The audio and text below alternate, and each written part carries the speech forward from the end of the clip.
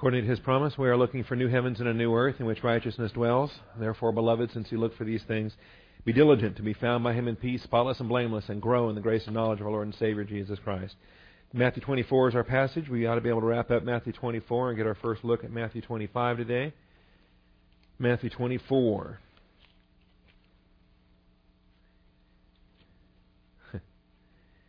Matthew 24, verse 500. There is no verse 500, but if you type in Logos Bible software, if you type in verse 500, it takes you to the end of the chapter. So I do that a lot.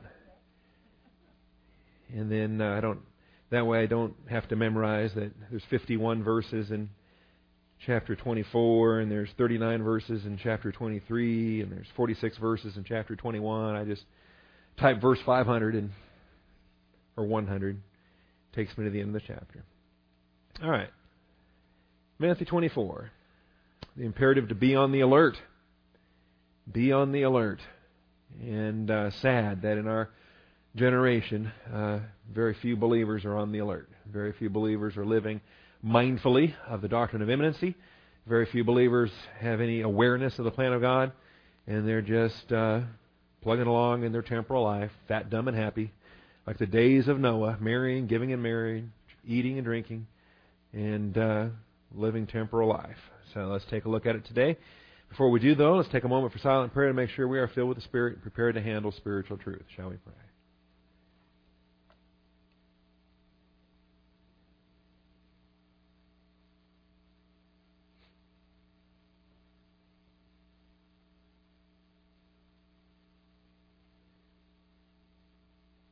Most gracious Heavenly Father, we do thank You for the truth of Your Word and the privilege we have to assemble together.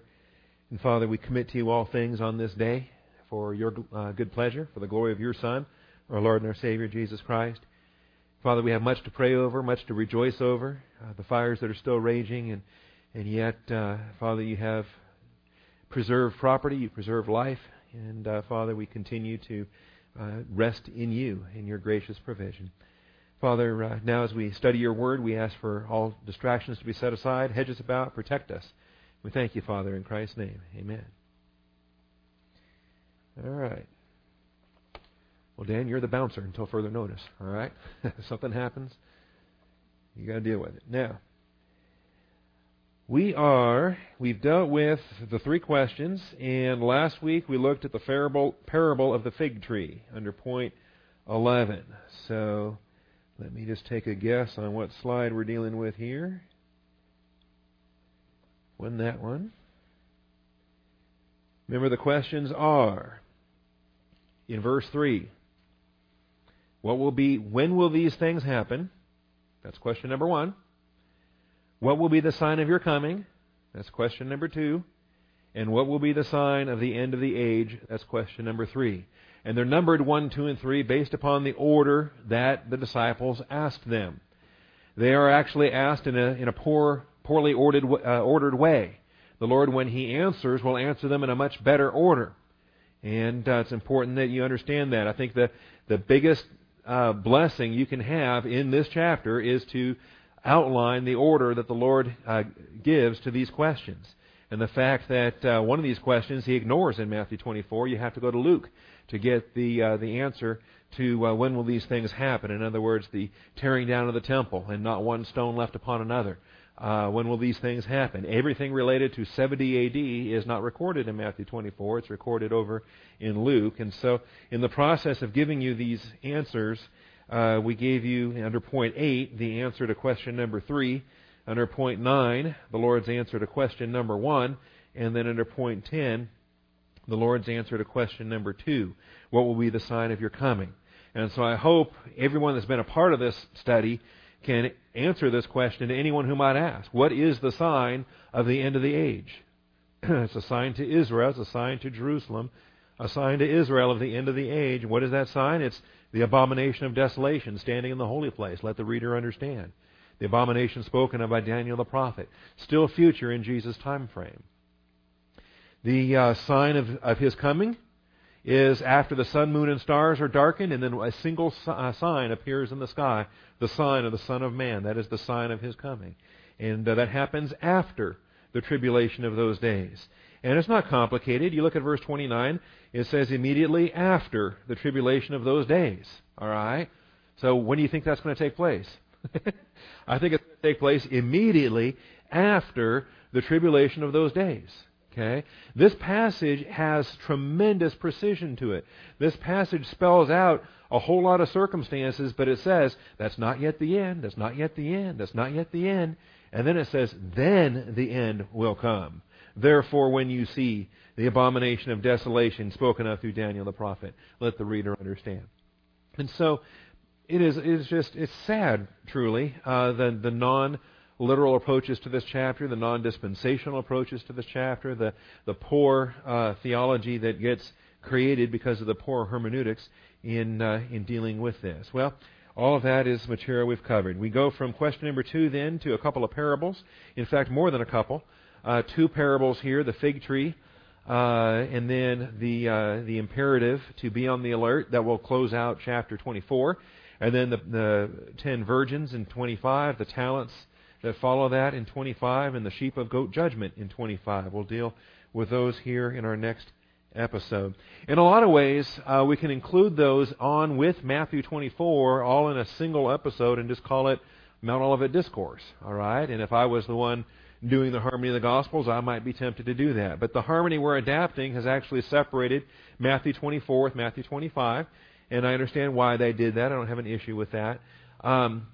Because the material in Matthew 24 has parallel records in Mark and Luke. Matthew 25 sits on its own. And so we'll be dealing with Matthew 25 here. And, some of it will have parallel in Mark and Luke. So we'll talk about that when we get into the next episode. You'll understand why we don't just have a single episode called Mount Olivet Discourse. We have 2 episodes and dealing with them like that. Now, parable of the fig tree. Matthew 24, verses 32 through 41, Mark 13, 28 through 32, Luke 21, 29 through 33. Subpoint A, the fig tree is perhaps the easiest parable our Lord ever taught. When the leaves appear on the fig tree, summer is near. All right, any questions? There it is. Are there leaves on the tree? All right, summer is near. Even a city boy like me that didn't grow up on a farm ought to be able to figure that out. The sign of the end, the great tribulation, the sign of the Son of Man, as those things all start falling into place, one after another, after another, after another, it ought to be obvious that the end is near. They've seen all these things unfold. The sun, moon, and stars have fallen from the sky. The sign of the Son of Man has appeared in the sky. That ought to be as obvious for anybody that Jesus Christ is near, right at the door.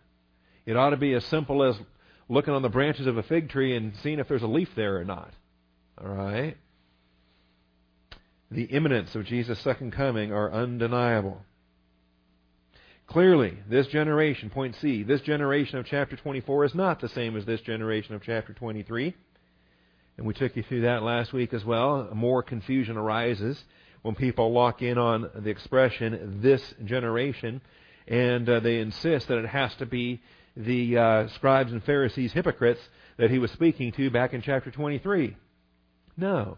In the context of chapter 23, that is who he's talking to, and that is the scope of this generation spoken of in that chapter. But that's not the case here in chapter 24. In chapter 24, he's left that realm entirely. He's looked forward to a future time after the abomination of desolation, after the tribulation of those days, after the sign of the Son of Man appears in the sky.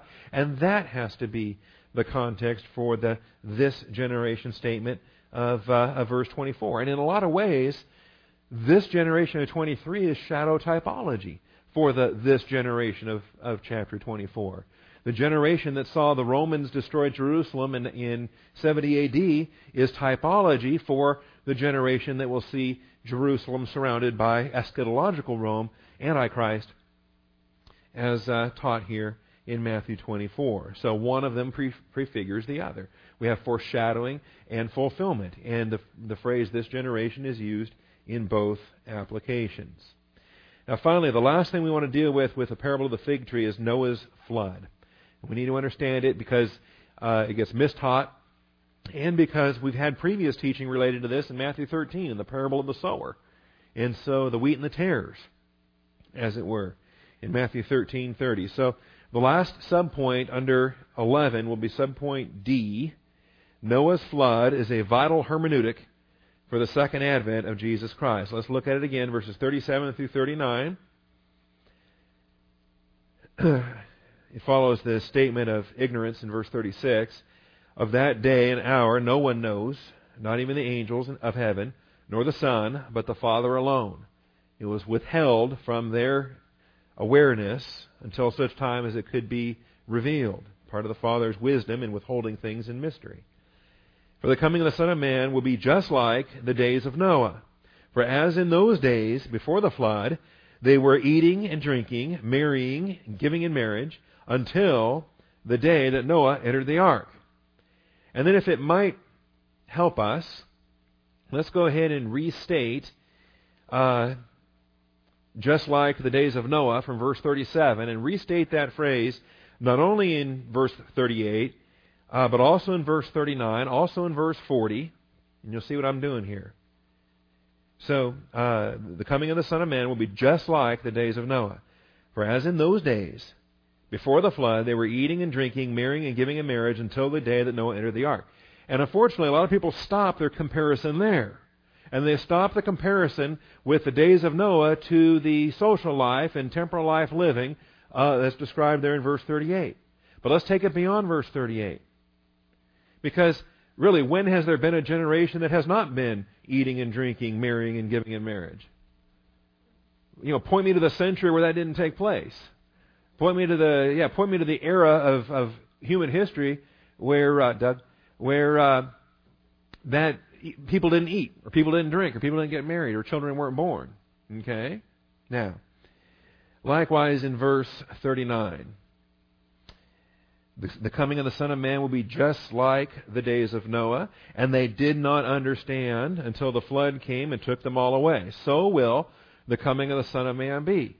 So even when judgment is imminent, even when destruction is upon them, the very day that judgment is upon them, they are still in their oblivious condition.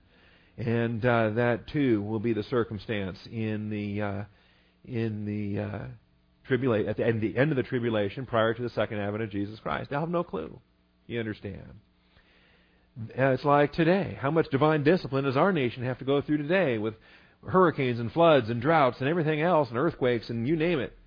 And our believers in our country realizing that our nation is under the hand of God's discipline. Are we humbling ourselves? Are we getting serious about our Christian walk? Then there will be, now as it was in the days of Noah, there will be 2 men in the field, one will be taken and one will be left. Now don't forget that in the days of Noah there was a taking and there was a leaving. And that's why the days of Noah is a hermeneutic for this second advent episode. The flood took away unbelievers and left believers on this earth. That's the context for this. And so we've got to understand there's more. The people that just jump and say, oh, this is a rapture passage here, fail to identify that the text itself tells us that this is as it was in the days of Noah. And in the days of Noah, there was a taking and a leaving. And so when we see there will be 2 men in the field, one will be taken, one will be left, or 2 women will be grinding at the mill, one will be taken, one will be left, this is not a rapture context. In fact, it's the opposite of the rapture, if you think about it. In the rapture, believers are taken, removed from the earth, brought into heaven. Where I am, there you will be also. In my Father's house are many dwelling places, for I go to heaven, to prepare a place for you. And when I return, I will receive you unto myself, that where I am, heaven, there you will be with me also. And so we understand that when Jesus Christ comes for His bride, He doesn't come all the way to the earth. He descends to the clouds. We meet Him in the air. Why do we meet Him in the air? Because He's not coming all the way to the earth. And He's taking us back. All right? And just like all the bridal imagery we have in the Old Testament and New Testament alike, the groom is going to go and fetch his bride, and he's going to take his bride back to where it is that they're going to honeymoon. All right? Now, so one will be taken, one will be left. I'm in Matthew 24, verse 40 at the moment. 2 men in the field, two women grinding at the mill. So this is not rapture imagery. This is flood imagery. The flood took away the unbelievers. The taking and leaving must be interpreted in light of this imagery and not confused with rapture of the church in any way. Now, let's turn over to Matthew 13 and take a look, just back up a few chapters to Matthew 13 and remind ourselves of what the Lord taught us when we were going through these parables. Tares among the wheat. And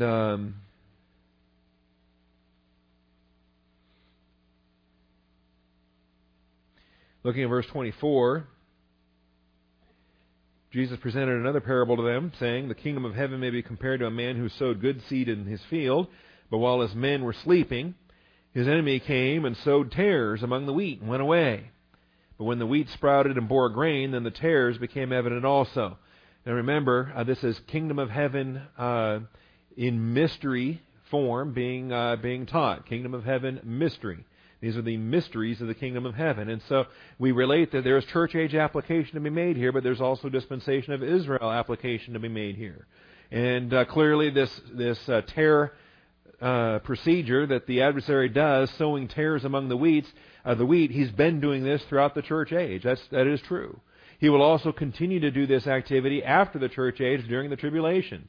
He will sow tares among the wheat there as well, as he will send in agents among Christians, among born-again believers, Jew and Gentile alike. He will send in tares there to spy out their liberty. He will send in tares there to expose those that are not taking the mark of the beast and other things. Remember when we taught Kingdom of Heaven mystery, we were teaching the period of time between the rejection of the Christ and the acceptance of the Christ. And so that means we have we're going to encompass the church age, but we're also going to encompass the tribulation of Israel. We're going to encompass the final 6 months of Jesus' earthly ministry, from his national rejection to where he's crucified, to his 40 days of resurrection ministry, to the entirety of the church age, to the tribulation after the church age. All right? All of this in between the rejection of the king and the acceptance of the king is the kingdom of heaven mystery state. If you want more on that, there's hours and hours of that back in Matthew 13. Now, so while his men were sleeping, in other words, you're not on the alert. The imperative we're going to study today is gregoreo, be on the alert. And while theology gets sloppy, while churches get lazy, while pastors get complacent, while congregations are failing their prosperity testing, the adversary has room to work. And he comes while his men were sleeping. All right, but now, when the wheat sprouted and bore grain, then the tares became evident also. Interesting, sprouting and bearing grain. They're fruit-bearing. The adversary is also fruit-bearing. And the slaves of the landowner came and said to him, "Sir, did you not sow good seed in your field? How then does it have tares?" And he said to them, "An enemy has done this." See, the father's not the only one sowing. The adversary is a counterfeit father, and he sows as well. So they said to him, "Do you want us then to go and gather them up?" But he said, "No, for while you are gathering up the tares, you may uproot the wheat with them. Allow both to grow together until the harvest, and in the time of the harvest, I will say to the reapers." Now pay attention to this, because this is not rapture either. We understand wheat and tares has a church application, but after the church is gone, wheat and tares also has a tribulational application, and that's what we ought to be looking at here. The harvest is second advent. The harvest is tribulation followed by second advent. In the time of the harvest, I will say to the reapers, "First, gather up the tares and bind them in bundles to burn them up." Now this is the taking. Some will be taken, some will be left. The taking will be, first, gather up the tares and bind them in bundles to burn them up. That's taking. Taking is the unbelievers being thrown into the fire. Burn them up. They're thrown into hell. No unbeliever will enter into the millennium of Jesus Christ. They will be gathered up. They will be taken and burned. And who will be left? One woman will be left. One man will be left. "Gather the wheat into my barn." This is those that are left. They are gathered into the barn. That is, they are left on earth to enter into the millennium, into the barn of this metaphor. So we have taking and leaving here as well. One will be taken, one will be left. And the one taken is not a believer spared from wrath, but an unbeliever thrown into the fire. And the one that's left is the believer that will be gathered into the barn for the millennial blessings of what follows. Any question on that? The days of Noah, taking and leaving. Unbelievers are taken, believers are left. Second Advent, taking and leaving. Unbelievers are taken, believers are left. The parable of the wheat and tares. Unbelievers are taken and burned. Believers are left, gathered into the barn. That's the pattern every single time except the rapture. In the rapture, it's believers who are taken. Believers who are harpazo, snatched and launched into heaven. The rapture is the only taking and leaving episode whereby it is redeemed saints that are taken, leaving the unbelievers to the unrestrained ministry of Antichrist in the tribulation. The rapture is the exception to the rule. Very unique way. All right. So, 2 men in the field, 2 women in grinding, and there it is. Now, therefore be on the alert, for you do not know which day your Lord is coming. Therefore be on the alert. Point 12 in your outline, the imperative to be alert. The imperative to be alert. We've already seen just a moment ago in the parable of the wheat and the tares, and it was while they were sleeping that the enemy was able to sow his seed. Be on the alert. I might also mention that Adam had the imperative to be on the alert. Adam was commanded to cultivate the garden and to keep it, to guard it, to shamer. And I think the presence of the serpent there is indicative of some negligence on Adam's part related to that. Had Adam been more on the alert, perhaps that episode would have had a different outcome related to different things. All right, therefore be on the alert. That's not a helpful hint. That's not a tip. That's not a suggestion. That is a command. We are continuously, all day, every day, to be on the alert. The verb is gregoreo. We'll spell that out for you here in a moment. That's where the name Gregory comes from. And there were a number of early popes that all were Gregory. I think 7 of them.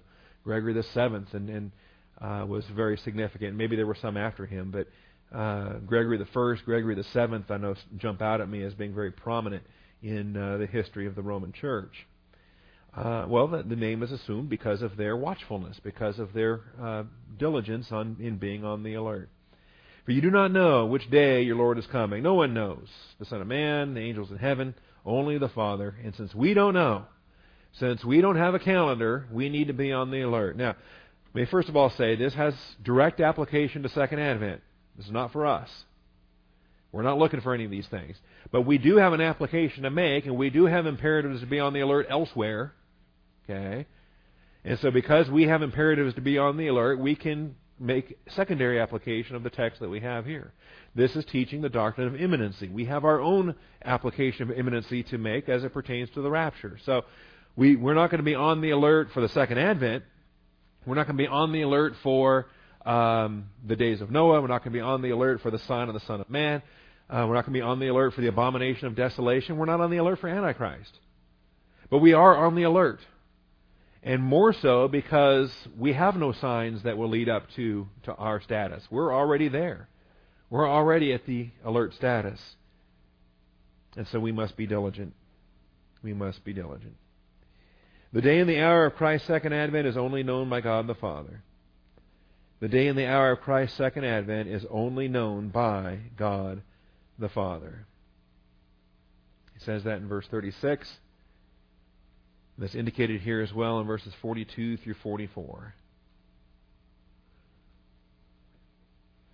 Now, at the moment Jesus spoke this, he was still in his earthly incarnation. He was still in his humility. I was asked, do I think that's the case now? Is he still ignorant now, seated at the right hand of the Father? Or was there some point of time after his ascension when he was seated that he was granted this? Does he know today, for example, when this is going to be? I believe he does. I believe that where he had laid aside his privileges, that activity ended when he ascended to the Father, was presented before the Father in victory. Jesus asked the Father, "Restore to me the glory that I had with you before the world was." And in fact, the Father not only restored that glory, but actually bestowed upon him greater glory, bestowed upon him a name above every name that has been given. And so I think together with that, the kenosis is complete, and that he has, once again, his full use of, his full omniscience and all the intimacy with the Father and the complete plan today. But when he spoke these words in Matthew 24, this was still a true statement. The day and the hour of Christ's second advent is only known by God the Father. And so, people today that write these books and claim that they know these dates, they claim that they know these when the Bible says no one knows. And the most clever of them, I'll tell you this, there's a boy I grew up with who's went to seminary same time I did. In fact, there were 3 of us at that time. 3 young men, 21 years old, all said, "I've got the gift of pastor-teacher." And 2 of them went to Multnomah and Portland, and I came here. But one of them actually has specialized on this for the last 20 years. And this has been his focus of research, and this has been his whole study has been consumed in this realm. And he's done a lot of work on it. Very valuable, useful work on it. But what breaks my heart is when he crosses the line and starts to date the date. And I'm convinced he can't do that. Now, he's got an explanation for this. No one knows, and I find it's interesting. He realizes it's a weakness of his entire thesis, and so he addresses it. He says, "Yes, this is a weakness, but here's the answer."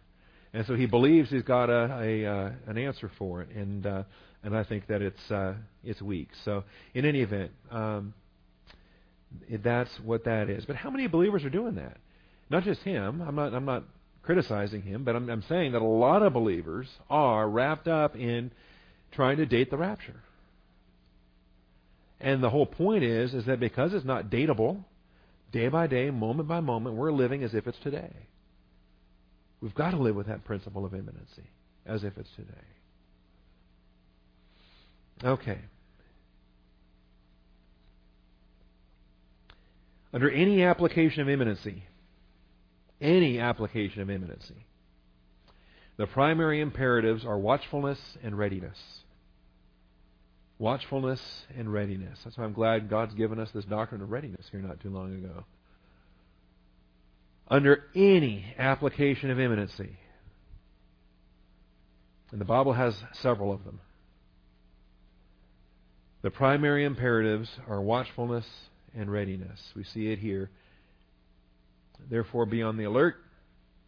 In verse 42 and in verse 44, for this reason you must also be ready. Hetwemazo, and the imperative of hetwemos.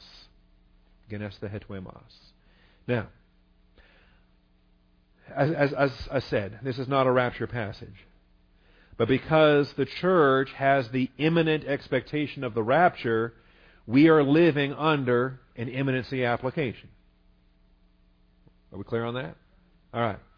The second advent for Israel. Once the sign of the Son of Man appears in the sky, they will at that time operate under an imminency application. Are we clear on that? Okay. And their application of imminency is not our application of imminency, but they are both applications of imminency, and so there are similarities, and we draw these principles together for our understanding. Make sense? All right. Now, prior to the sun, moon, and stars falling and the sign of the Son of Man appearing in the sky, prior to that, is Israel under an application of imminency? Yeah, the end of the age, right. They're not under a principle of imminency until the sign appears in heaven. And the reason why is because they've got so many other things and a sequence of so many other things to be looking for. And so they've got all of the beginning of birth pangs that are going to lead up to the birth pangs. And so they have those things, and as they watch those, they're not really under imminency because the sign hasn't appeared in the sky yet. And the abomination of desolation hasn't appeared in the temple yet. Or even the 7-year covenant itself hasn't taken place yet. I think there's going to be believers with insight. They're going to see that treaty signed, and they're going to know right then and right there. And they're going to be able to start counting 1,260 days for the first 3.5 years. Then they'll see the betrayal.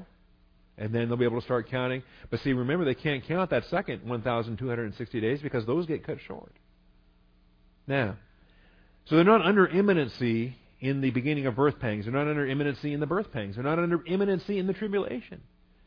But after the tribulation of those days, when the sun, moon, and stars are thrown down, when the sign of the Son of Man appears in the sky, now they're under imminency. Realize now, understand the parable of the fig tree, realize now that Jesus Christ is standing at the door. He is near, right at the door. Okay? Then they're under a principle of imminency. And only then are they under a principle of imminency. Now, I said there are several. Besides the rapture and the second advent of Israel, what other applications of imminency does the Bible describe?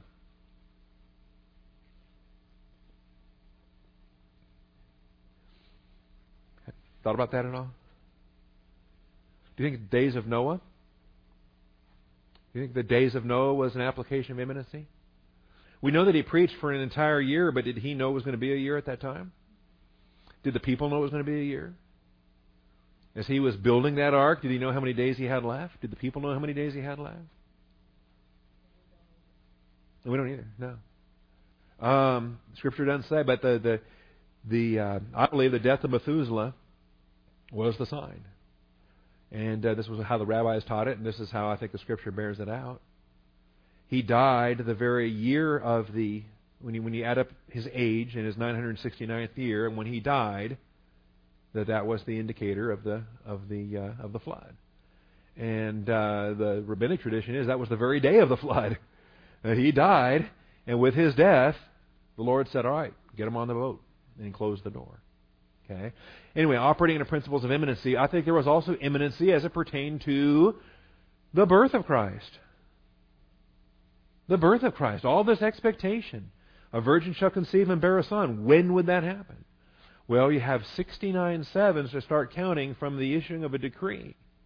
And they know they're in the 69th. They know they're in they know they're counting 65, 66, 67. They're getting closer. All right. Just even for the birth. Even for the birth. Right. Now, week 69 ends with the crucifixion of the Christ, but he obviously has to be born prior to that. So as these sevens were being counted by Israel, there was this expectation. And it's interesting. You read the apocryphal literature, the intertestamental literature, because their Bible closed with Malachi. But you get all of these apocalypses being written and all of these other expectation of the imminent arrival of the Christ. They were living under imminency. And then the sign of the birth appears, and it brings the Magi from the east. We saw his sign. So there was an application of imminency. And so the flood, the first advent, rapture, second advent, there's at least those four, and possibly additional applications of imminency that could be looked at. Now, the primary imperatives are watchfulness and readiness. And that's what we see here. Let's start with watchfulness. Subpoint 1, Gregoreo. Gregoreo. 22 New Testament uses. G-R-E, that's the long E of the eta. So gamma rho eta. Gamma, Doug. G-R-E-G-O-R-E-O. G-R-E-G-O-R-E-O. Gregoreo, number 1127. Has 22 New Testament uses. The bulk of them are in Matthew and Mark. In the New Testament, we've got several Pauline uses. 1 Peter 5:8 might jump out at you as Peter's only use on it. Be on the alert, your adversary, the devil, prowls about like a roaring lion, seeking to devour. So do you think this is an imperative that gets our attention? You bet it does. Not only do we have the principle of imminency at work, but we have the mandate to be on the alert. We are commanded to be on the alert. Revelation 3, verses 2 and 3. Revelation 16:15. The Pauline uses, 1 Corinthians 16:13, Colossians 4:2, 1 Thessalonians 5, verse 6 and verse 10. In the book of Acts, Acts 20:31, Paul's farewell message to the elders of Ephesus, warning them to be on the alert, to look out amongst themselves. For among your own selves will arise men. See, they're not worried about strangers coming in teaching goofy stuff. Paul says, you guys look out for you guys. When one of you guys gets wrapped up in false doctrine. And then you got the uses here in the Gospels. Matthew 24:42 and 43, what we're looking at today. It comes back again in Matthew 25:13. Comes back again in Matthew 26. So let's look at these. Matthew 25:13. This is the conclusion of the parable of the virgins, the 10 virgins. Be on the alert then, for you do not know the day nor the hour. This imperative for readiness and alertfulness, this imperative will be expanded in the parable of the virgins. Over to chapter 26.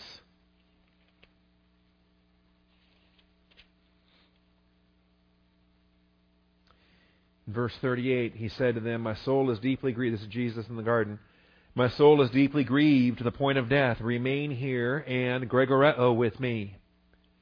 Remain here and keep watch. Be on the alert with me. More often than not, our imperatives to be on the alert are in a prayer context. So I'm thankful that we've seen an increase in our corporate prayer meetings here lately. I hope to see that increase even more while we pray for one another, but we also pray with one another. And we have the privilege to be able to bear one another's burdens and thus fulfill the law of Christ. And Jesus asked for this. It's interesting, out of the 12, he only was able to take 3 of them. And they keep falling asleep. All right. So that's verse 38, comes back in verse 40, comes back in verse 41.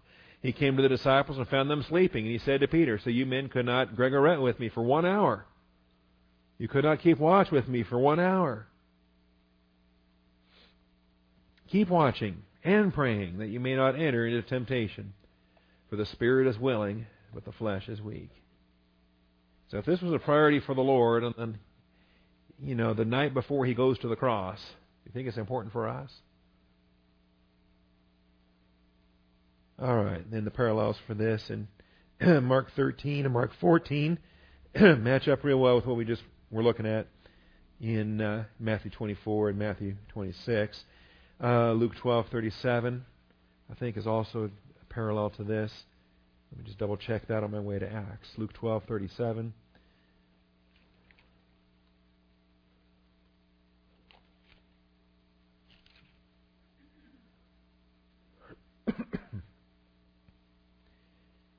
Yes, we have a wedding feast and we have slaves that are ready, being dressed in readiness, keeping your lamps lit. All right. Whether he comes in the second watch or even the third and finds them so, blessed are those slaves. In the second watch or even the third. You say, well, come on, how long does this take? How long do I got to wait? You think the Lord could teach me this patience lesson just a little bit quicker. In our humanity, we are very discontent with the duration of certain testings. And we like to think that they ought to be done sooner rather than later. Well, what if the test isn't designed for sooner rather than later? What if the test is a long-haul test? That woman with a hemorrhage, 18 years. I don't want a test that's going to last 18 years. God doesn't ask what you want. He said, run with endurance the race set before you. There are long-term tests. I knew a lady. You know a lady. Is she still alive? Is Anna LeClaire still alive? No. She is. Okay. But her husband's in heaven. No, her husband's in hell. Okay. This woman prayed for nearly 80 years on behalf of the man she was married to. Are you willing to pray 80 years? 80. 80. When you get married as a teenager and then you're in your 90s, you've been married a while. And all those years I knew her growing up. And then I'm overseas in the military and I get a postcard and a letter and on my birthday a note every year. I'm praying for you. Man, that makes you feel good. Man, a prayer hero like this is praying for me? This is a great woman of faith. So, in any event, I didn't realize she was still alive. That's good to know. Be on the alert. Be on the alert. Be on the alert. We see it here. All right, over to the book of Acts. Acts 20:31. As I mentioned, this is Paul. We'll see this in our Corinthian study as well tonight. We see this in the process of Paul's journey to Jerusalem. Paul is so anxious. He's so eager. And he's in such haste in Miletus, he can't even go from the port of Miletus inland to the city of Ephesus. From Miletus, he sends to Ephesus. He makes them come to him. He calls to him the elders, plural, of the church, singular. All right. And when they had come to him, he said, and he starts to warn them here. And this whole message has this power. And this message, this chapter is going to become a centerpiece of a ecclesiology study I really would like to put together between now and the end of the year, if we have time, if the Lord allows it to happen. When they had come to him, he said to them, "You yourselves know from the first day I set foot in Asia how I was with you the whole time, serving the Lord with all humility, with tears and trials, which came upon me through the plots of the Jews." Tears and trials. It's a description of the ministry, isn't it? "How I did not shrink from declaring to you anything that was profitable." Not popular, profitable. And in some cases, when you say something that's needed, people aren't going to like it. And they're going to react. And they're going to get mad. They're going to say, "Oh, the pastor's picking on me," or whatever. And so instead of profiting from what they should be profiting from, they react and decide that they need to find another church. "Teaching you publicly and from house to house." You got public words that the whole congregation gets, and then you get private words from house to house. And both sides that take place. "Solemnly testifying to both Jews and Greeks of repentance toward God and faith in our Lord Jesus Christ. And now, behold, bound in spirit, I'm on my way to Jerusalem, not knowing what will happen to me there, except that the Holy Spirit solemnly testifies to me in every city, saying that bonds and afflictions await me. But I do not consider my life of any account as dear to myself, so that I may finish my course and the ministry which I received from the Lord Jesus, to testify solemnly of the gospel of the grace of God." And to come back tonight, and we'll be addressing this more completely. That the Holy Spirit wasn't lying to him, but he wasn't hearing. He heard what the Spirit was saying, but he wasn't listening to what the Holy Spirit was saying. And if you understand the difference between hearing and listening. You've had children, right? Or understanding, right? If you had teenage children, they heard you, but they weren't listening. Okay? Or husbands. There are a lot of housewives here tonight, this morning. They heard you, but were they really listening? Okay? "And now, behold, I know that all of you among whom I went about preaching in the kingdom will no longer see my face. Therefore I testify to you this day I am innocent of the blood of all men. For I did not shrink from declaring to you the whole purpose of God. If you hide from a doctrine or run from a doctrine, or you choose to omit something, blood's on your hands. But if you give the whole counsel and you've warned them, then blood's on their hands. They've been taught, they're accountable." And then he says, here's where the imperative comes in. "Be on guard. Be on guard for yourselves and for all the flock." And I can't tell you how many years I went just reading "be on guard for all the flock." It doesn't say "be on guard for all the flock." It says "be on guard for yourselves and for all the flock." Put it in the proper order. And then notice where the bad guys are coming from in verse 30. It's "and from among your own selves men will arise speaking perverse things." So it says "be on guard for yourselves" in verse 28, and the context remains there. "The savage wolves will come among you, not sparing the flock," in verse 29. "From among your own selves men will arise, speaking perverse things to draw away the disciples after them." I tell you, when a teacher starts getting wrapped up over who his disciples are and how many he has, and in competition, drawing some away so that these sheep belong to me and they don't belong to you, look out. Absolutely look out. They're Christ's sheep anyway.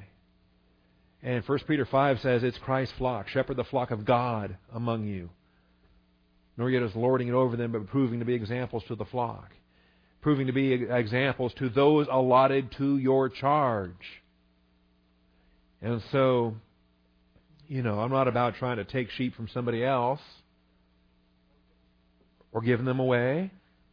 Or am I threatened or am I scared if somebody says, well, I might just have to leave the church? Well, Christ is head of the church. He's in charge. And if He assigns you here, I will continue to shepherd.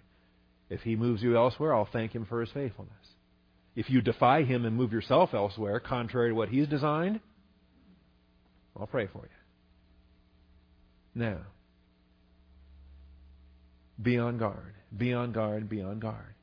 The adversary, this is how he works. This is how he works. And he poisons minds.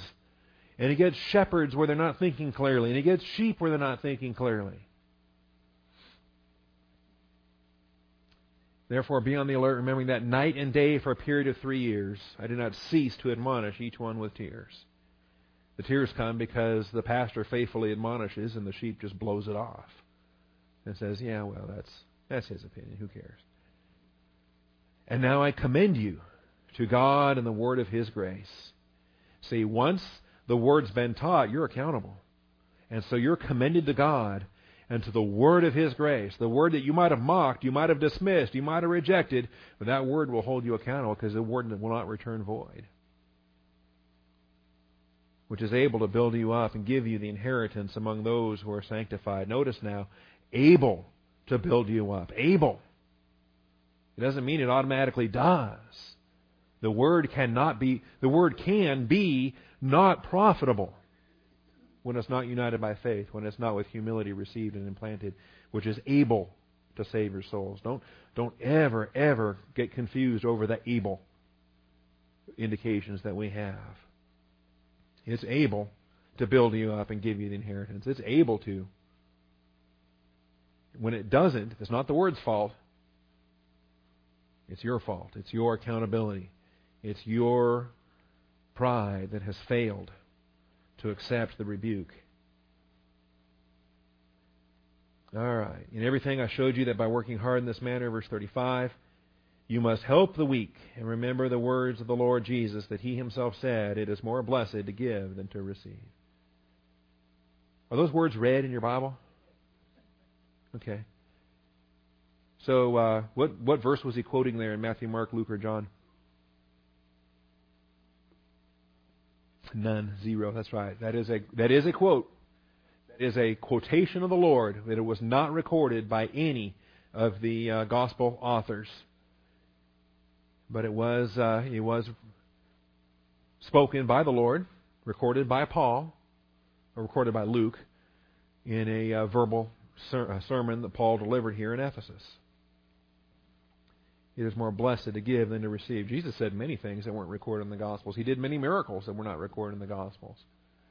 Imagine there are a lot of sayings that Jesus said that didn't make it into the canon of Scripture, but this one did, and it's an interesting place for a quotation of the Lord here.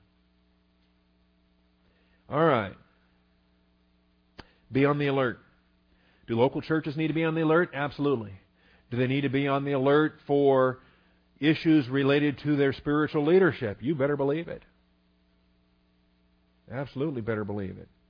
Do they need to be on the alert when it comes to rebellious sheep? You better believe it. And all these things, this is how the adversary is at work.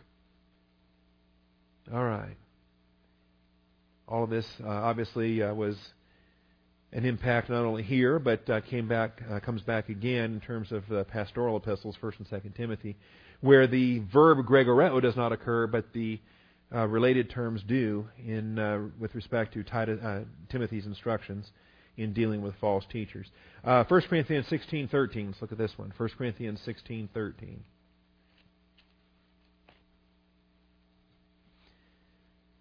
The conclusion of the book of 1 Corinthians. A fivefold imperative that starts with be on the alert. Stand firm in the faith And they're all connected together. If you're not standing firm in the faith, you're not going to be on the alert. Act like men. That includes you women. All right?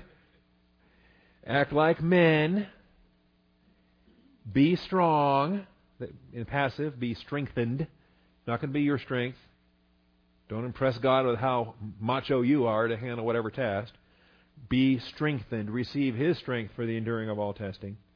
And let all that you do be done in love. It's a fivefold imperative that encapsulates the book of 1 Corinthians. It's the summary of 1 Corinthians. The conclusion of 1 Corinthians.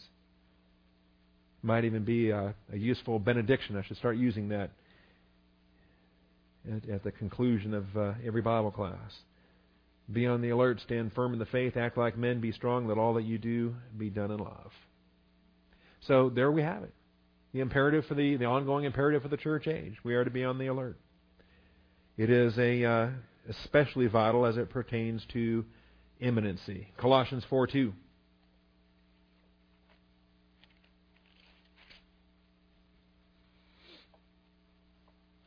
We saw the Lord in His prayer context for being on the alert. Same thing comes back here. Devote yourselves to prayer, keeping alert in it with an attitude of thanksgiving, praying at the same time for us as well, that God will open up to us a door for the Word, that we may speak forth the mystery of Christ, for which I have also been in prison. So devote yourselves to prayer. Remember what a devotion is? Devotion is something that you sacrifice other things for.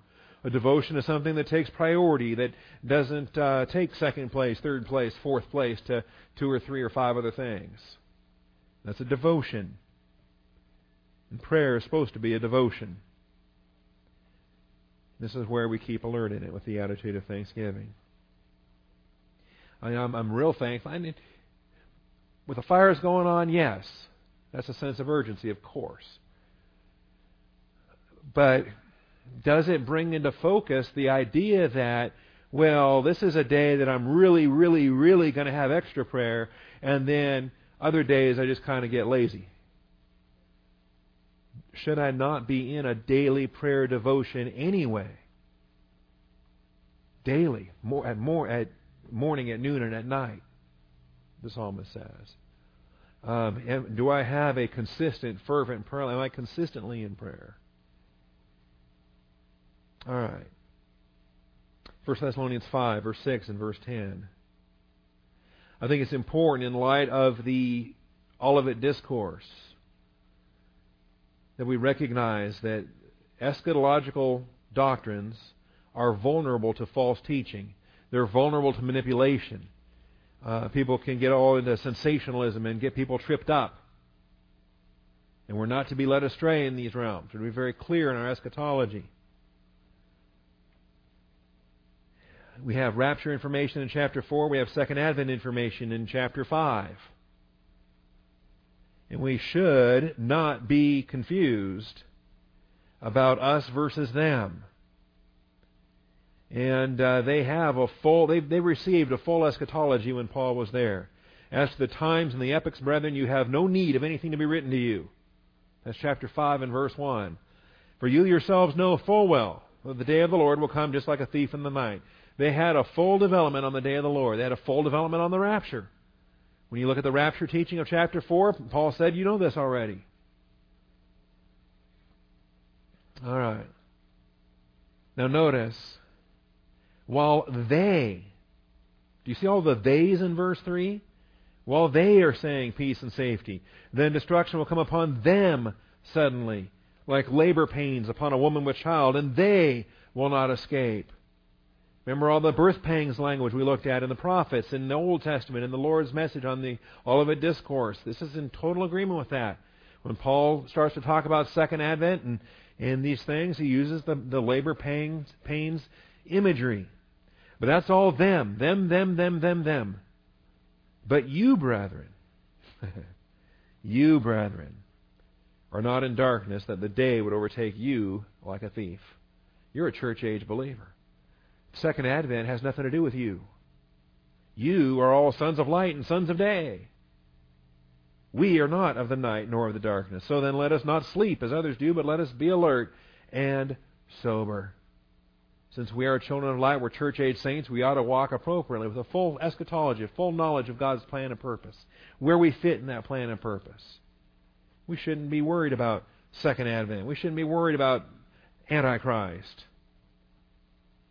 It's interesting, if they'd really embraced chapter 5 here, there wouldn't have been a need for 2 Thessalonians to be written. But sadly, in between 1 and 2 Thessalonians, some false teachers came in and said, oh, wait a minute, Paul was wrong, you missed the rapture. Day of the Lord's upon you. And all kinds of people got all weird. Okay? And why is that? Because somebody said it on the radio? I mean, Pastor, I know you taught this, but, somebody gave me this book. And I'm really worried. Can you read this? Can you tell me? What's this about? Well, here's another book. Let's read this one. Let's not be quickly shaken from our composure or disturbed from a pop culture sensational book or from a website or from a radio program. Let's not get confused based on certain things. Verse 10, likewise, has this... and that's an interesting use there because it's translated awake.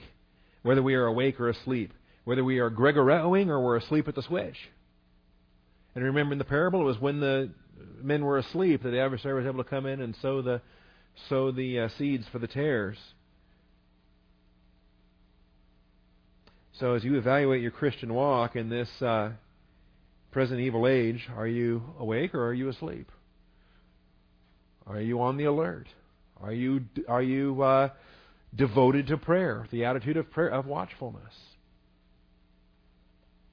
Or are you just living social life like the days of Noah? Yeah, the church is kind of nice. There's friendly people there, and it's a nice break. All right. Be on the alert and be prepared. We all get to become Boy Scouts now, and the Boy Scout motto, be prepared. Interestingly enough, we have the adjective for prepared, and the actual imperative is from ginomai, to become something that you're not. Ginomai. Ginomai hetoimos. And so, under point 2, I just want to focus on hetoimos, not the ginomai part. But the ginomai part's interesting.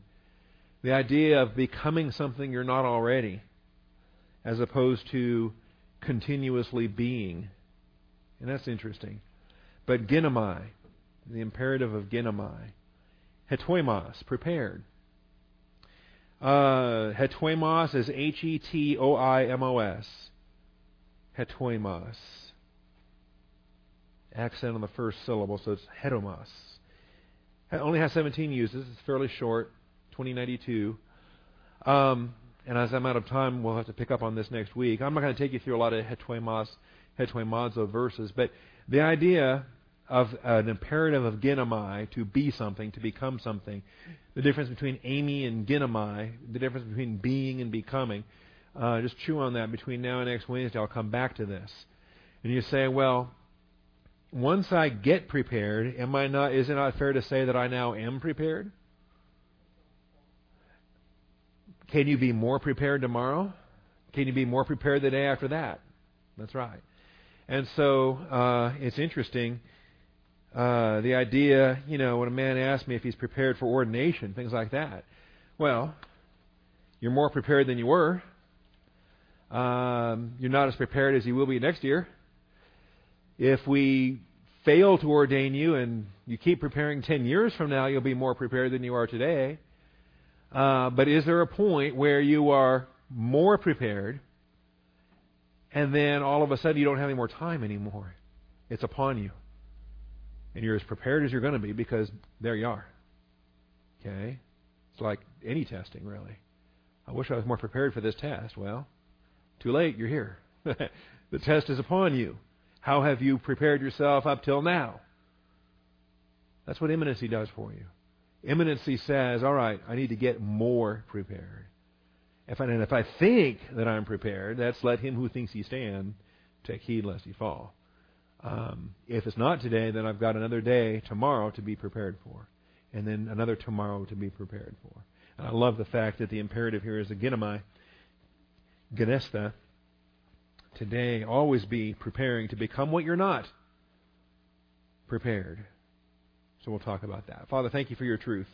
Thank you for your faithfulness. Thank you for this concept of imminency. And I pray, of course, our application is the rapture.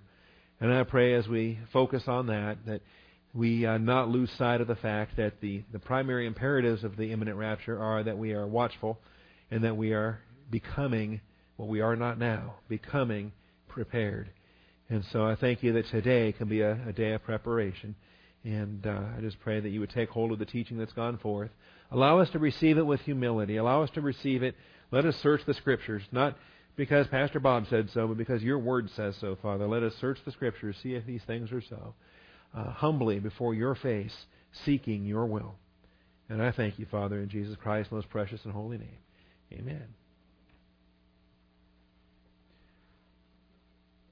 The name is assumed because of their watchfulness, because of their diligence in being on the alert. For you do not know which day your Lord is coming. No one knows. The Son of Man, the angels in heaven, only the Father. And since we don't know, since we don't have a calendar, we need to be on the alert. Now, let me first of all say this has direct application to Second Advent.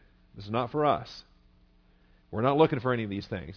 But we do have an application to make, and we do have imperatives to be on the alert elsewhere. Okay? And so because we have imperatives to be on the alert, we can make secondary application of the text that we have here. This is teaching the doctrine of imminency. We have our own application of imminency to make as it pertains to the rapture. So we're not going to be on the alert for the Second Advent. We're not going to be on the alert for the days of Noah. We're not going to be on the alert for the sign of the Son of Man. We're not going to be on the alert for the abomination of desolation. We're not on the alert for Antichrist. But we are on the alert. And more so because we have no signs that will lead up to our status. We're already there. We're already at the alert status. And so we must be diligent. We must be diligent. The day and the hour of Christ's second advent is only known by God the Father. The day and the hour of Christ's second advent is only known by God the Father. He says that in verse 36. That's indicated here as well in verses 42 through 44. Now, at the moment Jesus spoke this, he was still in his earthly incarnation. He was still in his humility. I was asked, do I think that's the case now? Is he still ignorant now, seated at the right hand of the Father? Or was there some point of time after his ascension when he was seated that he was granted this? Does he know today, for example, when this is going to be? I believe he does. I believe that where he had laid aside his privileges, that activity ended when he ascended to the Father, was presented before the Father in victory. Jesus asked the Father, restore to me the glory that I had with you before the world was. And in fact, the Father not only restored that glory, but actually bestowed upon him greater glory, bestowed upon him a name above every name that has been given. And so I think together with that, the kenosis is complete, and that he has, once again, his full use of his full omniscience and all the intimacy with the Father and the complete plan today. But when he spoke these words in Matthew 24, this was still a true statement. The day and the hour of Christ's second advent is only known by God the Father. And so, people today that write these books and claim that they know these dates, they claim that they know these when the Bible says no one knows. And the most clever of them, I'll tell you this, there's a boy I grew up with who's went to seminary same time I did. In fact, there were 3 of us at that time. 3 young men, 21 years old, all said, I've got the gift of pastor-teacher. And 2 of them went to Multnomah and Portland, and I came here. But one of them actually has specialized on this for the last 20 years. And this has been his focus of research, and this has been his whole study has been consumed in this realm. And he's done a lot of work on it. Very valuable, useful work on it. But what breaks my heart is when he crosses the line and starts to date the date. And I'm convinced he can't do that. Now, he's got an explanation for this. No one knows, and I find it's interesting. It's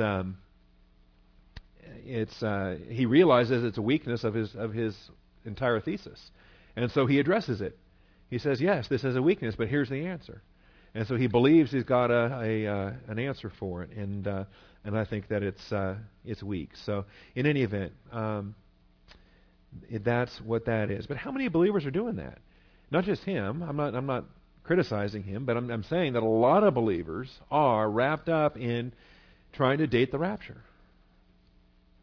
And the whole point is that because it's not dateable, day by day, moment by moment, we're living as if it's today.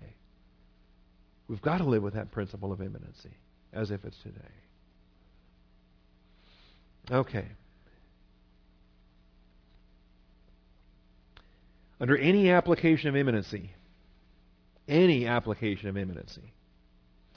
primary imperatives are watchfulness and readiness. Watchfulness and readiness. That's why I'm glad God's given us this doctrine of readiness here not too long ago. Under any application of imminency, and the Bible has several of them, the primary imperatives are watchfulness and readiness. We see it here. Therefore, be on the alert.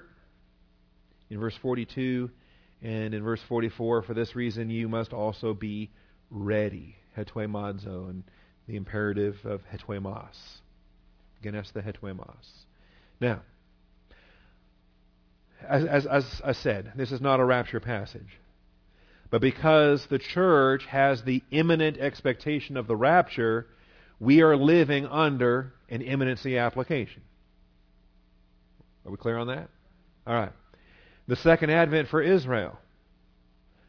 Once the sign of the Son of Man appears in the sky, they will at that time operate under an imminency application. Are we clear on that? Okay. And their application of imminency is not our application of imminency, but they are both applications of imminency, and so there are similarities, and we draw these principles together for our understanding. Make sense? All right.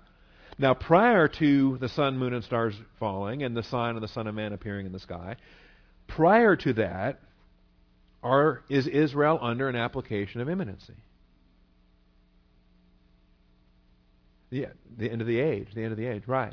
They're not under a principle of imminency until the sign appears in heaven.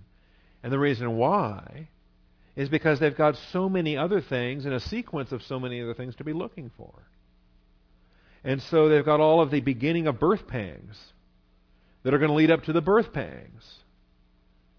And so they have those things, and as they watch those, they're not really under imminency because the sign hasn't appeared in the sky yet.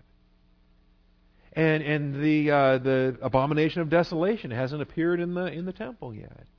Or even the 7-year covenant itself hasn't taken place yet. I think there's going to be believers with insight. They're going to see that treaty sign, and they're going to know right then and right there. And they're going to be able to start counting 1,260 days for the first 3.5 years. Then they'll see the betrayal, and then they'll be able to start counting. But see, remember, they can't count that second 1,260 days because those get cut short. Now, so they're not under imminency in the beginning of birth pangs. They're not under imminency in the birth pangs. They're not under imminency in the tribulation. But after the tribulation of those days, when the sun, moon, and stars are thrown down, when the sign of the Son of Man appears in the sky, now they're under imminency. Realize now, understand the parable of the fig tree, realize now that Jesus Christ is standing at the door. He is near, right at the door. Okay? Then they're under a principle of imminency. And only then are they under a principle of imminency. Now, I said there are several. Besides the rapture and the second advent of Israel, what other applications of imminency does the Bible describe?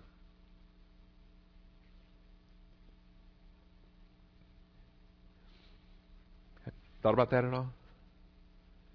Do you think the days of Noah? Do you think the days of Noah was an application of imminency? We know that he preached for an entire year, but did he know it was going to be a year at that time? Did the people know it was going to be a year? As he was building that ark, did he know how many days he had left? Did the people know how many days he had left? We don't either. No. Scripture doesn't say, but I believe the death of Methuselah was the sign. And this was how the rabbis taught it, and this is how I think the Scripture bears it out. He died the very year of when you add up his age in his 969th year, and when he died, that was the indicator of the flood. And the rabbinic tradition is that was the very day of the flood.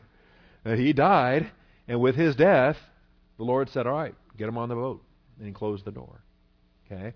Anyway, operating under principles of imminency, I think there was also imminency as it pertained to the birth of Christ. The birth of Christ. All this expectation. A virgin shall conceive and bear a son. When would that happen? Well, you have 69 sevens to start counting from the issuing of a decree. And they know they're in the 69th. They know they're they're counting 65, 66, 67. They're getting closer. All right. Just even for the birth. Even for the birth. Right. Now, week 69 ends with the crucifixion of the Christ, but he obviously has to be born prior to that. So as these sevens were being counted by Israel, there was this expectation. And it's interesting. You read the apocryphal literature, the intertestamental literature, because their Bible closed with Malachi. But you get all of these apocalypses being written and all of these other expectation of the imminent arrival of the Christ. They were living under imminency. And then the sign of the birth appears, and it brings the Magi from the east. We saw his sign. So there was an application of imminency. And so the flood, the first advent, rapture, second advent, there's at least those four, and possibly additional applications of imminency that could be looked at. Now, the primary imperatives are watchfulness and readiness. And that's what we see here. Let's start with watchfulness. Subpoint 1, Gregoreo. Gregoreo. 22 New Testament uses. G-R-E, that's the long E of the eta. So gamma rho eta. Gamma, done. G-R-E-G-O-R-E-O. G-R-E-G-O-R-E-O. Gregoreo, number 1127. Has 22 New Testament uses. The bulk of them are in Matthew and Mark. In the New Testament, we've got several Pauline uses. 1 Peter 5:8 might jump out at you as Peter's only use on it. Be on the alert, your adversary, the devil, prowls about like a roaring lion, seeking to devour. So do you think this is an imperative that gets our attention? You bet it does. Not only do we have the principle of imminency at work, but we have the mandate to be on the alert. We are commanded to be on the alert. Revelation 3, verses 2 and 3. Revelation 16:15. The Pauline uses, 1 Corinthians 16:13, Colossians 4:2, 1 Thessalonians 5, verse 6 and verse 10. In the book of Acts, Acts 20:31, Paul's farewell message to the elders of Ephesus, warning them to be on the alert, to look out amongst themselves. For among your own selves will arise men. See, they're not worried about strangers coming in teaching goofy stuff. Paul says, you guys look out for you guys. When one of you guys gets wrapped up in false doctrine. And then you got the uses here in the Gospels. Matthew 24:42 and 43, what we're looking at today. It comes back again in Matthew 25:13. Comes back again in Matthew 26. So let's look at these. Matthew 25:13. This is the conclusion of the parable of the virgins, the 10 virgins. Be on the alert then, for you do not know the day nor the hour. This imperative for readiness and alertfulness, this imperative will be expanded in the parable of the virgins. Over to chapter 26.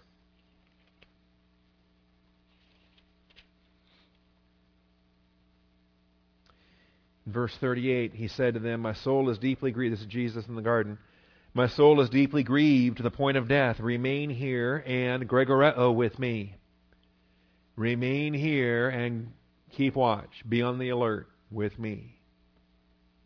More often than not, our imperatives to be on the alert are in a prayer context. So I'm thankful that we've seen an increase in our corporate prayer meetings here lately. I hope to see that increase even more while we pray for one another, but we also pray with one another. And we have the privilege to be able to bear one another's burdens and thus fulfill the law of Christ. And Jesus asked for this. It's interesting, out of the 12, he only was able to take 3 of them. And they keep falling asleep. All right. So that's verse 38, comes back in verse 40, comes back in verse 41. He came to the disciples and found them sleeping. And he said to Peter, so you men could not gregorette with me for 1 hour. You could not keep watch with me for 1 hour. Keep watching and praying that you may not enter into temptation. For the spirit is willing, but the flesh is weak. So if this was a priority for the Lord, and then, the night before he goes to the cross, do you think it's important for us? All right, then the parallels for this in Mark 13 and Mark 14 match up real well with what we just were looking at in Matthew 24 and Matthew 26. Luke 12:37, I think, is also a parallel to this. Let me just double check that on my way to Acts. Luke 12:37.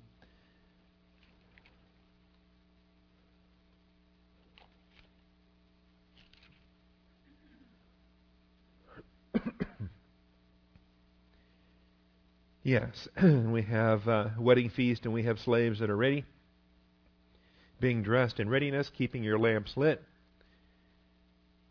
All right. Whether he comes in the second watch or even the third and finds them so, blessed are those slaves. In the second watch or even the third. You say, well, come on, how long does this take? How long do I got to wait? You think the Lord could teach me this patience lesson just a little bit quicker.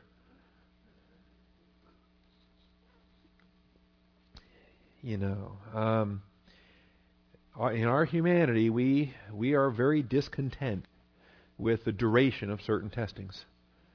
And we like to think that they ought to be done sooner rather than later. Well, what if the test isn't designed for sooner rather than later? What if the test is a long-haul test? That woman with a hemorrhage, 18 years. Oh, I don't want a test that's going to last 18 years. God doesn't ask what you want. He said, run with endurance the race set before you. There are long-term tests. I knew a lady. You know a lady.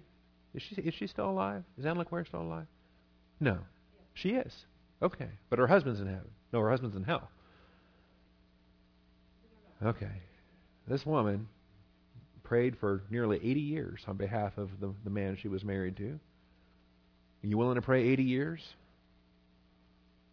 80. 80. When you get married as a teenager and then you're in your 90s, you've been married a while. And all those years I knew her growing up. And then I'm overseas in the military and I get a postcard and a letter and on my birthday a note every year, I'm praying for you. Man, that makes you feel good. Man, a prayer hero like this is praying for me. This is a great woman of faith. So, in any event, I didn't realize she was still alive. That's good to know. Be on the alert. Be on the alert. Be on the alert. We see it here. All right, over to the book of Acts. Acts 20:31. As I mentioned, this is Paul. We'll see this in our Corinthian study as well tonight. We see this in the process of Paul's journey to Jerusalem. Paul is so anxious. He's so eager. And he's in such haste in Miletus, he can't even go from the port of Miletus inland to the city of Ephesus. From Miletus, he sends to Ephesus. He makes them come to him. He calls to him the elders, plural, of the church, singular. All right. And when they had come to him, he said, and he starts to warn them here. And this whole message has this power. And this message, this chapter is going to become a centerpiece of a ecclesiology study I really would like to put together between now and the end of the year, if we have time, if the Lord allows it to happen. When they had come to him, he said to them, you yourselves know from the first day I set foot in Asia how I was with you the whole time, serving the Lord with all humility, with tears and trials, which came upon me through the plots of the Jews. Tears and trials. It's a description of the ministry, isn't it? how I did not shrink from declaring to you anything that was profitable. Not popular, profitable. And in some cases, when you say something that's needed, people aren't going to like it. And they're going to react. And they're going to get mad. They're going to say, oh, the pastor's picking on me, or whatever.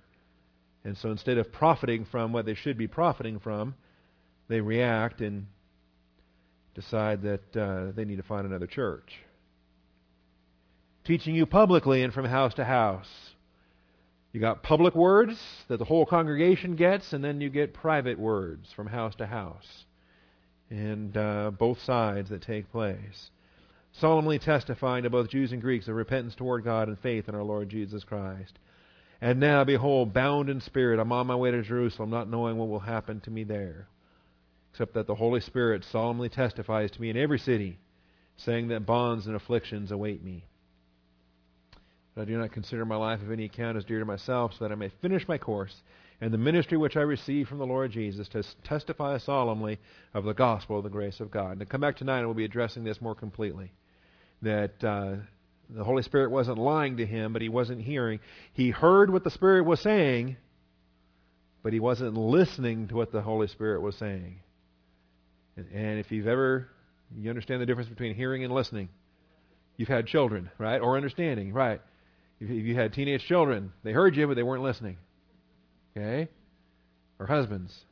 There are a lot of housewives here tonight, this morning. They heard you, but were they really listening? Okay?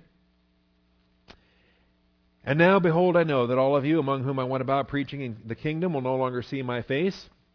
Therefore I testify to you this day I am innocent of the blood of all men. For I did not shrink from declaring to you the whole purpose of God. If you hide from a doctrine or run from a doctrine or you choose to omit something, blood's on your hands. But if you give the whole counsel and you've warned them, then blood's on their hands. They've been taught, they're accountable. And then he says, here's where the imperative comes in. Be on guard. Be on guard for yourselves and for all the flock. And I can't tell you how many years I went just reading be on guard for all the flock. It doesn't say be on guard for all the flock. It says be on guard for yourselves and for all the flock. Put it in the proper order. And then notice where the bad guys are coming from in verse 30. It's and from among your own selves men will arise speaking perverse things. So it says, be on guard for yourselves in verse 28, and the context remains there. The savage wolves will come among you, not sparing the flock, in verse 29. From among your own selves men will arise, speaking perverse things to draw away the disciples after them. I tell you, when a teacher starts getting wrapped up over who his disciples are, and how many he has, and in competition, drawing some away, so that these sheep belong to me and they don't belong to you, look out. Absolutely look out. They're Christ's sheep anyway. And 1 Peter 5 says it's Christ's flock. Shepherd the flock of God among you. Nor yet as lording it over them, but proving to be examples to the flock. Proving to be examples to those allotted to your charge. And so, I'm not about trying to take sheep from somebody else or giving them away. Or am I threatened or am I scared if somebody says, well, I might just have to leave the church? Well, Christ is head of the church. He's in charge. And if he assigns you here, I will continue to shepherd. If he moves you elsewhere, I'll thank him for his faithfulness. If you defy him and move yourself elsewhere, contrary to what he's designed, I'll pray for you. Now, be on guard. Be on guard. Be on guard. The adversary, this is how he works. This is how he works. And he poisons minds. And he gets shepherds where they're not thinking clearly. And he gets sheep where they're not thinking clearly. Therefore, be on the alert, remembering that night and day for a period of 3 years, I do not cease to admonish each one with tears. The tears come because the pastor faithfully admonishes and the sheep just blows it off. And says, yeah, well, that's his opinion. Who cares? And now I commend you to God and the word of His grace. See, once the word's been taught, you're accountable. And so you're commended to God and to the word of His grace. The word that you might have mocked, you might have dismissed, you might have rejected, but that word will hold you accountable because the word will not return void, which is able to build you up and give you the inheritance among those who are sanctified. Notice now, able to build you up. Able. It doesn't mean it automatically does. The word can be not profitable when it's not united by faith, when it's not with humility received and implanted, which is able to save your souls. Don't ever get confused over the able indications that we have. It's able to build you up and give you the inheritance. It's able to. When it doesn't, it's not the word's fault. It's your fault. It's your accountability. It's your pride that has failed to accept the rebuke. All right. In everything I showed you that by working hard in this manner, verse 35, you must help the weak and remember the words of the Lord Jesus that He Himself said, it is more blessed to give than to receive. Are those words read in your Bible? Okay. So what verse was he quoting there in Matthew, Mark, Luke, or John? None. Zero. That's right. That is a quote. That is a quotation of the Lord, that it was not recorded by any of the gospel authors. But it was spoken by the Lord, recorded by Paul, or recorded by Luke, in a verbal sermon that Paul delivered here in Ephesus. It is more blessed to give than to receive. Jesus said many things that weren't recorded in the Gospels. He did many miracles that were not recorded in the Gospels. Imagine there are a lot of sayings that Jesus said that didn't make it into the canon of Scripture, but this one did, and it's an interesting place for a quotation of the Lord here. All right. Be on the alert. Do local churches need to be on the alert? Absolutely. Do they need to be on the alert for issues related to their spiritual leadership? You better believe it. Absolutely better believe it. Do they need to be on the alert when it comes to rebellious sheep? You better believe it. And all these things, this is how the adversary is at work. All right. All of this obviously was an impact not only here, but comes back again in terms of the pastoral epistles, 1 and 2 Timothy, where the verb gregoreo does not occur, but the related terms do with respect to Timothy's instructions in dealing with false teachers. 1 Corinthians 16:13. Let's look at this one. 1 Corinthians 16:13.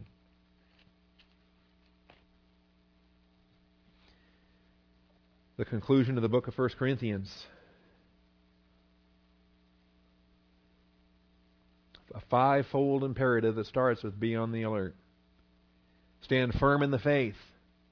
And they're all connected together. If you're not standing firm in the faith, you're not going to be on the alert. Act like men. That includes you women. All right? Act like men. Be strong. In passive, be strengthened. Not going to be your strength. Don't impress God with how macho you are to handle whatever test. Be strengthened. Receive His strength for the enduring of all testing. And let all that you do be done in love. So, fivefold imperative that encapsulates the book of 1 Corinthians. It's the summary of 1 Corinthians. The conclusion of 1 Corinthians. Might even be a useful benediction. I should start using that at the conclusion of every Bible class. Be on the alert, stand firm in the faith, act like men, be strong, let all that you do be done in love. So there we have it. The imperative for the ongoing imperative for the church age. We are to be on the alert. It is especially vital as it pertains to imminency. Colossians 4:2.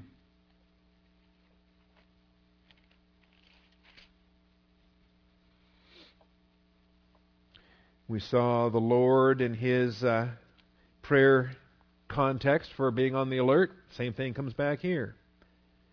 Devote yourselves to prayer, keeping alert in it with an attitude of thanksgiving. Praying at the same time for us as well, that God will open up to us a door for the Word, that we may speak forth the mystery of Christ, for which I've also been in prison. So devote yourselves to prayer. Remember what a devotion is? Devotion is something that you sacrifice other things for. A devotion is something that takes priority, that doesn't take second place, third place, fourth place to 2 or 3 or 5 other things. That's a devotion. And prayer is supposed to be a devotion. This is where we keep alert in it with the attitude of thanksgiving. I'm real thankful. With the fires going on, yes, that's a sense of urgency, of course. But does it bring into focus the idea that, well, this is a day that I'm really, really, really going to have extra prayer, and then other days I just kind of get lazy? Should I not be in a daily prayer devotion anyway? Daily, at morning, at noon, and at night, the psalmist says. Do I have a consistent, fervent prayer? Am I consistently in prayer? All right. 1 Thessalonians 5, verse 6 and verse 10. I think it's important in light of the Olivet Discourse that we recognize that eschatological doctrines are vulnerable to false teaching. They're vulnerable to manipulation.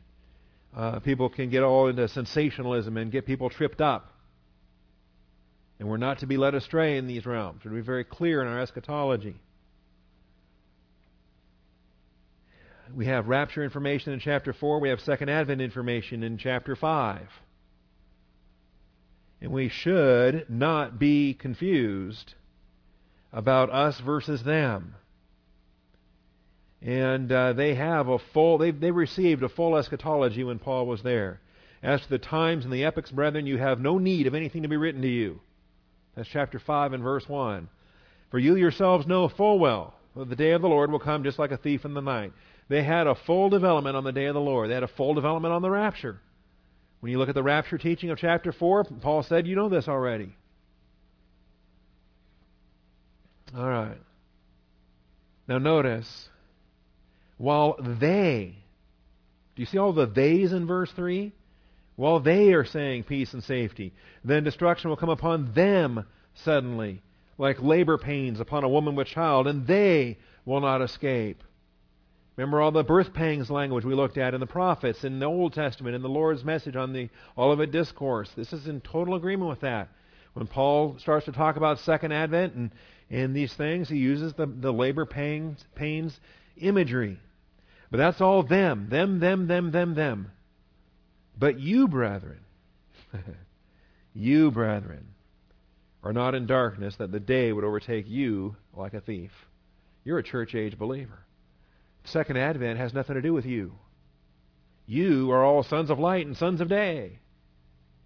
We are not of the night nor of the darkness. So then let us not sleep as others do, but let us be alert and sober. Since we are children of light, we're church age saints, we ought to walk appropriately with a full eschatology, a full knowledge of God's plan and purpose, where we fit in that plan and purpose. We shouldn't be worried about second advent. We shouldn't be worried about Antichrist. It's interesting, if they'd really embraced chapter 5 here, there wouldn't have been a need for 2 Thessalonians to be written. But sadly, in between 1 and 2 Thessalonians, some false teachers came in and said, oh, wait a minute, Paul was wrong. You missed the rapture. Day of the Lord's upon you. And all kinds of people got all weird. Okay? And why is that? Because somebody said it on the radio?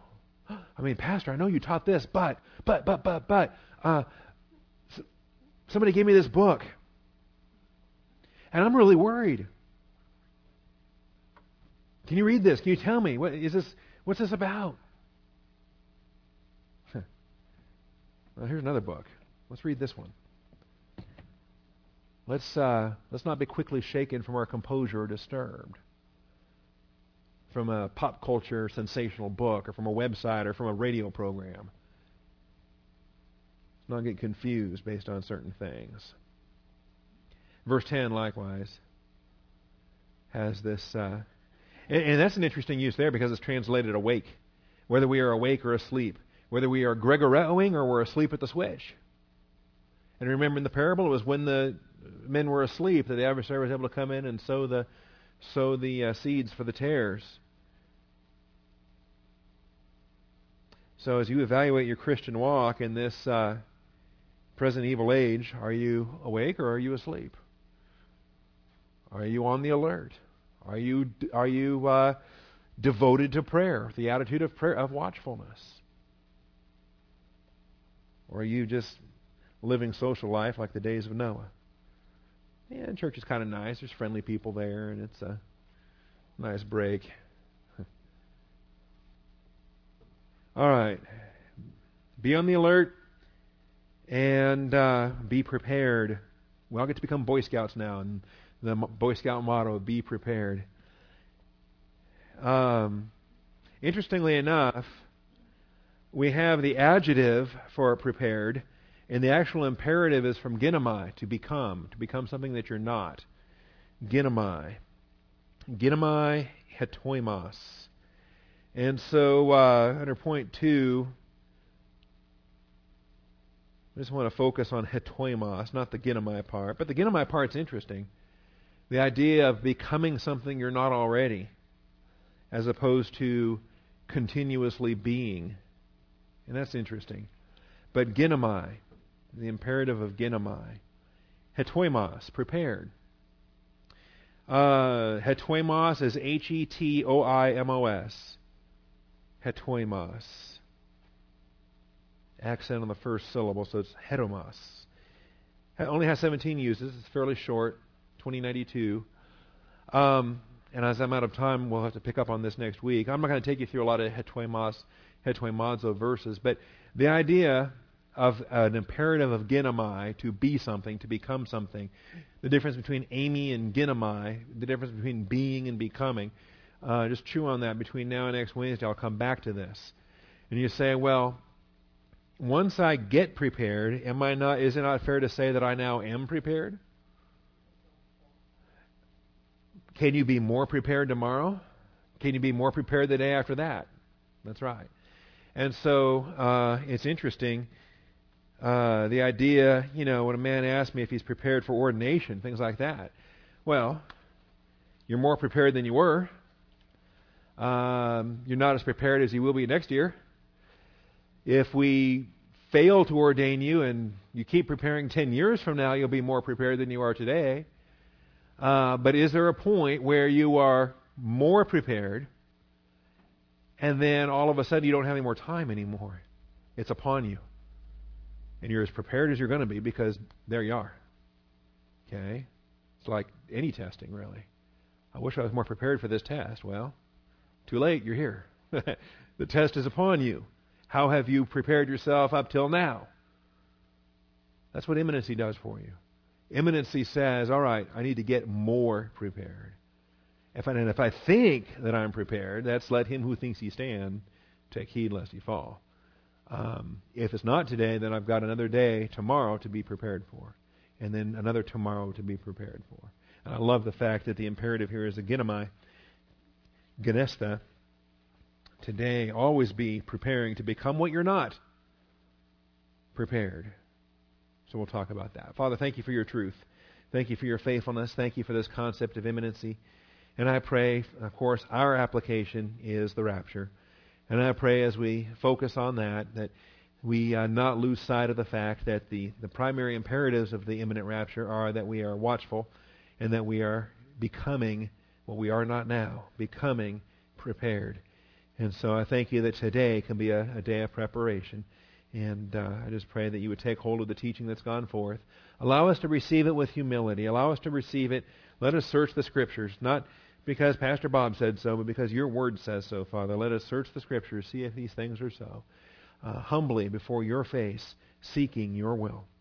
And I thank you, Father, in Jesus Christ's most precious and holy name. Amen.